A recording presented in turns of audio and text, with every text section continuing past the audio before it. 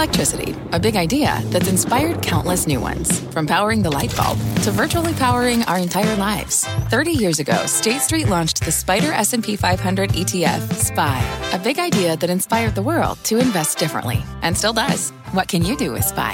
Before investing, consider the fund's investment objectives, risks, charges, and expenses. Visit ssga.com for a prospectus containing this and other information. Read it carefully before investing. SPY is subject to risks similar to those of stocks. All ETFs are subject to risk, including possible loss of principal. Alps Distributors, Inc. Distributor. Google Bard is now Gemini. What a rename and a rebrand mean for Google's fight for AI. It is Thursday, February 8th. Welcome to the Tech Podcast. I'm Mark Gilbert with Deirdre Bosa. D, out in the field. Couldn't do this. I know. Excuse the sound quality. I know. You'll have to bear with me. That's why you're going to do most of the talking today, Gilbert. But I mean, it's a very exciting day because Google's renaming, rebranding its whole AI strategy, essentially. But everything is now going to be known as Gemini. Gemini is the AI model that it's going to be powering Google's generative AI, but it's also just going to be sort of this title for everything it does in the space. And there's a paid subscription for access to a more advanced version. So that's sort of its answer to ChatGPT and some of the other stuff that's already out there.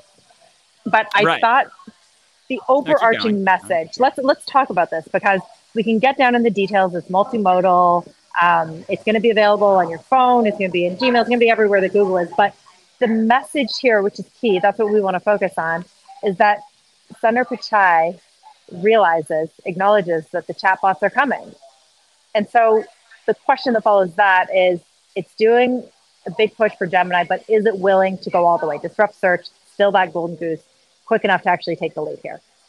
Yeah, I mean, I think, in so many businesses that we talk about, the recurring message and the recurring theme is there's, what got you to where you are today? Are you willing to leave that behind to what's going to get you to tomorrow? And how do you sort of transfer, from what's currently keeping you afloat to what's going to keep you afloat in the future?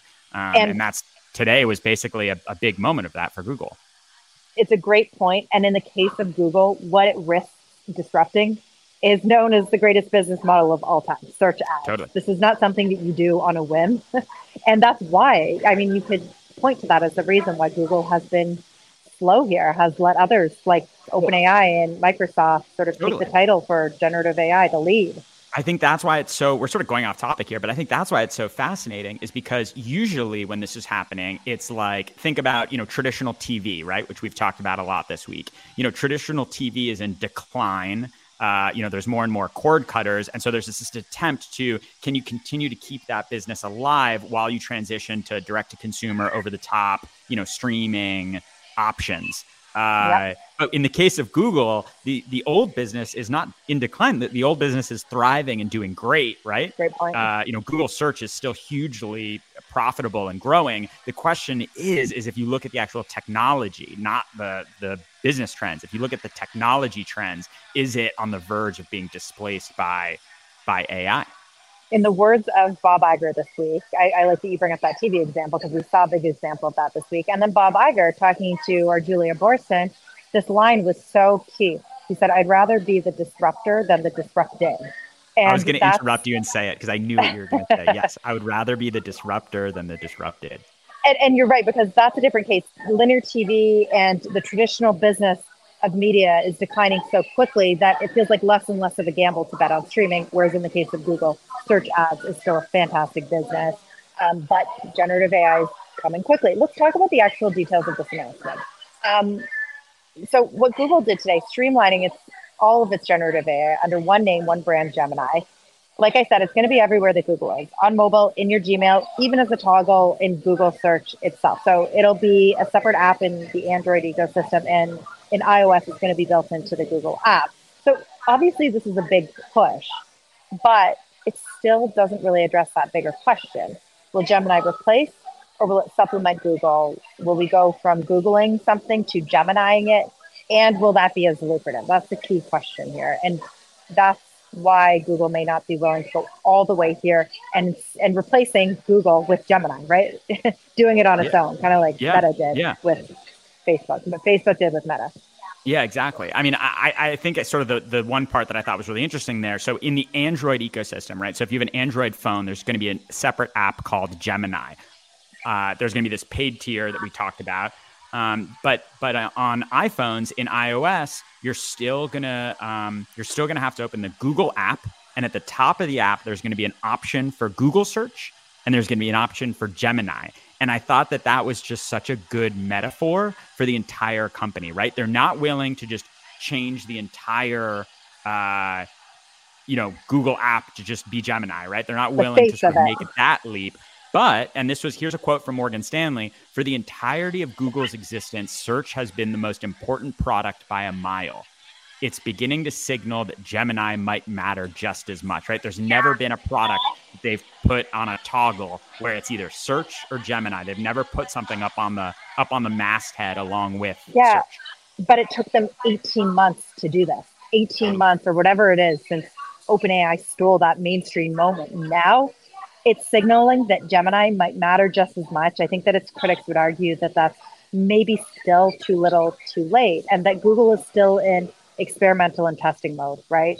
And it's not making this big, bold move that we know from the likes of Zuckerberg. It's very Sundar Pichai, very thoughtful, and that could win the race, by the way, right? You go back to the tortoise and the hare. Yep. It's slow and steady may actually, and we're still so early. But it does speak to sort of like the most criticized part of Google's AI strategy. And even, sure, you could say that one part of the race we've decided a winner, right? Google created, built, developed the foundational technology that made ChatGPT possible, yet OpenAI still stole that mainstream moment along with Microsoft. So if you think about that as like a mini race or a mini battle, Google kind of lost that one. It was a really important moment for new technology. Yeah, I'm going to make another analogy and sort of pour a little cold water, just play devil's advocate on the idea of Google as the slow and steady in the race. I think back to I think it's a Matt Ball tweet, who's a commentator on tech and media, and he took basically every major media company and pointed out the sort of like evolutions that they've had over the years. So, for example, Time Warner, right? The mergers that it did and being bought by AT&T and then spitting it out again and then merging with Discovery and, don't forget AOL back in the day. I mean, think back in the day, AOL, but there's the HBO app, there's Max, there's merging them to be HBO Max and now just Max. And like all of that stuff during all of that happening, you know what there was? There was just Netflix. And it never... the last time Netflix did anything like that was maybe with the Quickster, fracas, but that's, at this point, like 15 years ago. Netflix for the last, more than a decade has just operated and just every year grown, not confused people. And I wonder the Google thing, it's like, another name change, another launch, is this the slow and steady story? I thought you were going to say Google is the Netflix in this example, whereas Microsoft with Copilot and different offerings and Amazon with all of its different AI products is the other one. So it's an interesting idea. And I think the only thing we can take from this is that it's not over. And there's a very strong case to be made that Google will ultimately win this. It has the distribution and it has the data. And those are arguably two of the most important things. And it certainly has the technology. It certainly has the AI technology and the infrastructure to be able to do this. But speaking of all this, we got to tell folks to go watch our weekly. Got a lot of traction this week, and we just talked about the end of Google search and if that is a possibility. What would need to happen to make that the case? We're far off, but the signs are kind of there and they're growing. Yeah. I think just in terms of it's so fascinating to think about and sort of what I was just talking about, the like head down, just keep operating, keep it simple for consumers. You say they have the technology, but I just wanted to pull out sort of this one quote.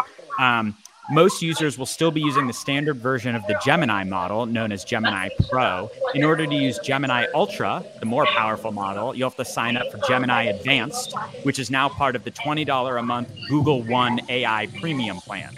the number of words that I just said, the number of different options for consumers, Gemini, Gemini Pro, Gemini Ultra, Gemini Advanced, like, there's an element of this. And Google also is very criticized for doing this with messaging.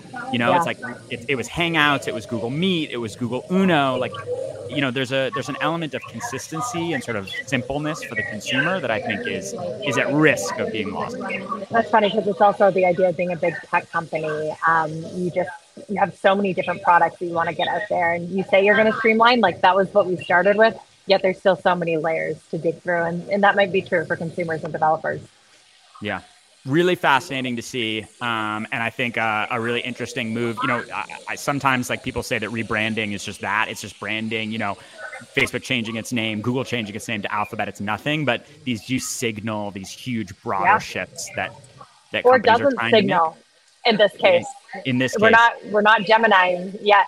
It was just perfect for Bob Iger to say this week, be disrupt or be disrupted. And it's a good way to summarize sort of what's going on right now with search. Yeah. But still lots left. So thanks for being with me with the sound in the background. And we'll be back tomorrow. Yeah. See you tomorrow. From a flat tire in the city to a dead battery on a distant drive, AAA is partnering with T-Mobile for Business to accelerate response times and get more drivers back on the road fast. Our nationwide connectivity powers location telematics, so AAA's fleet can find stranded drivers quickly while being fully equipped with the in-vehicle tools to have answers when they get there. This is elevating the member experience. This is AAA with T-Mobile for Business. Take your business further at T-Mobile.com/now.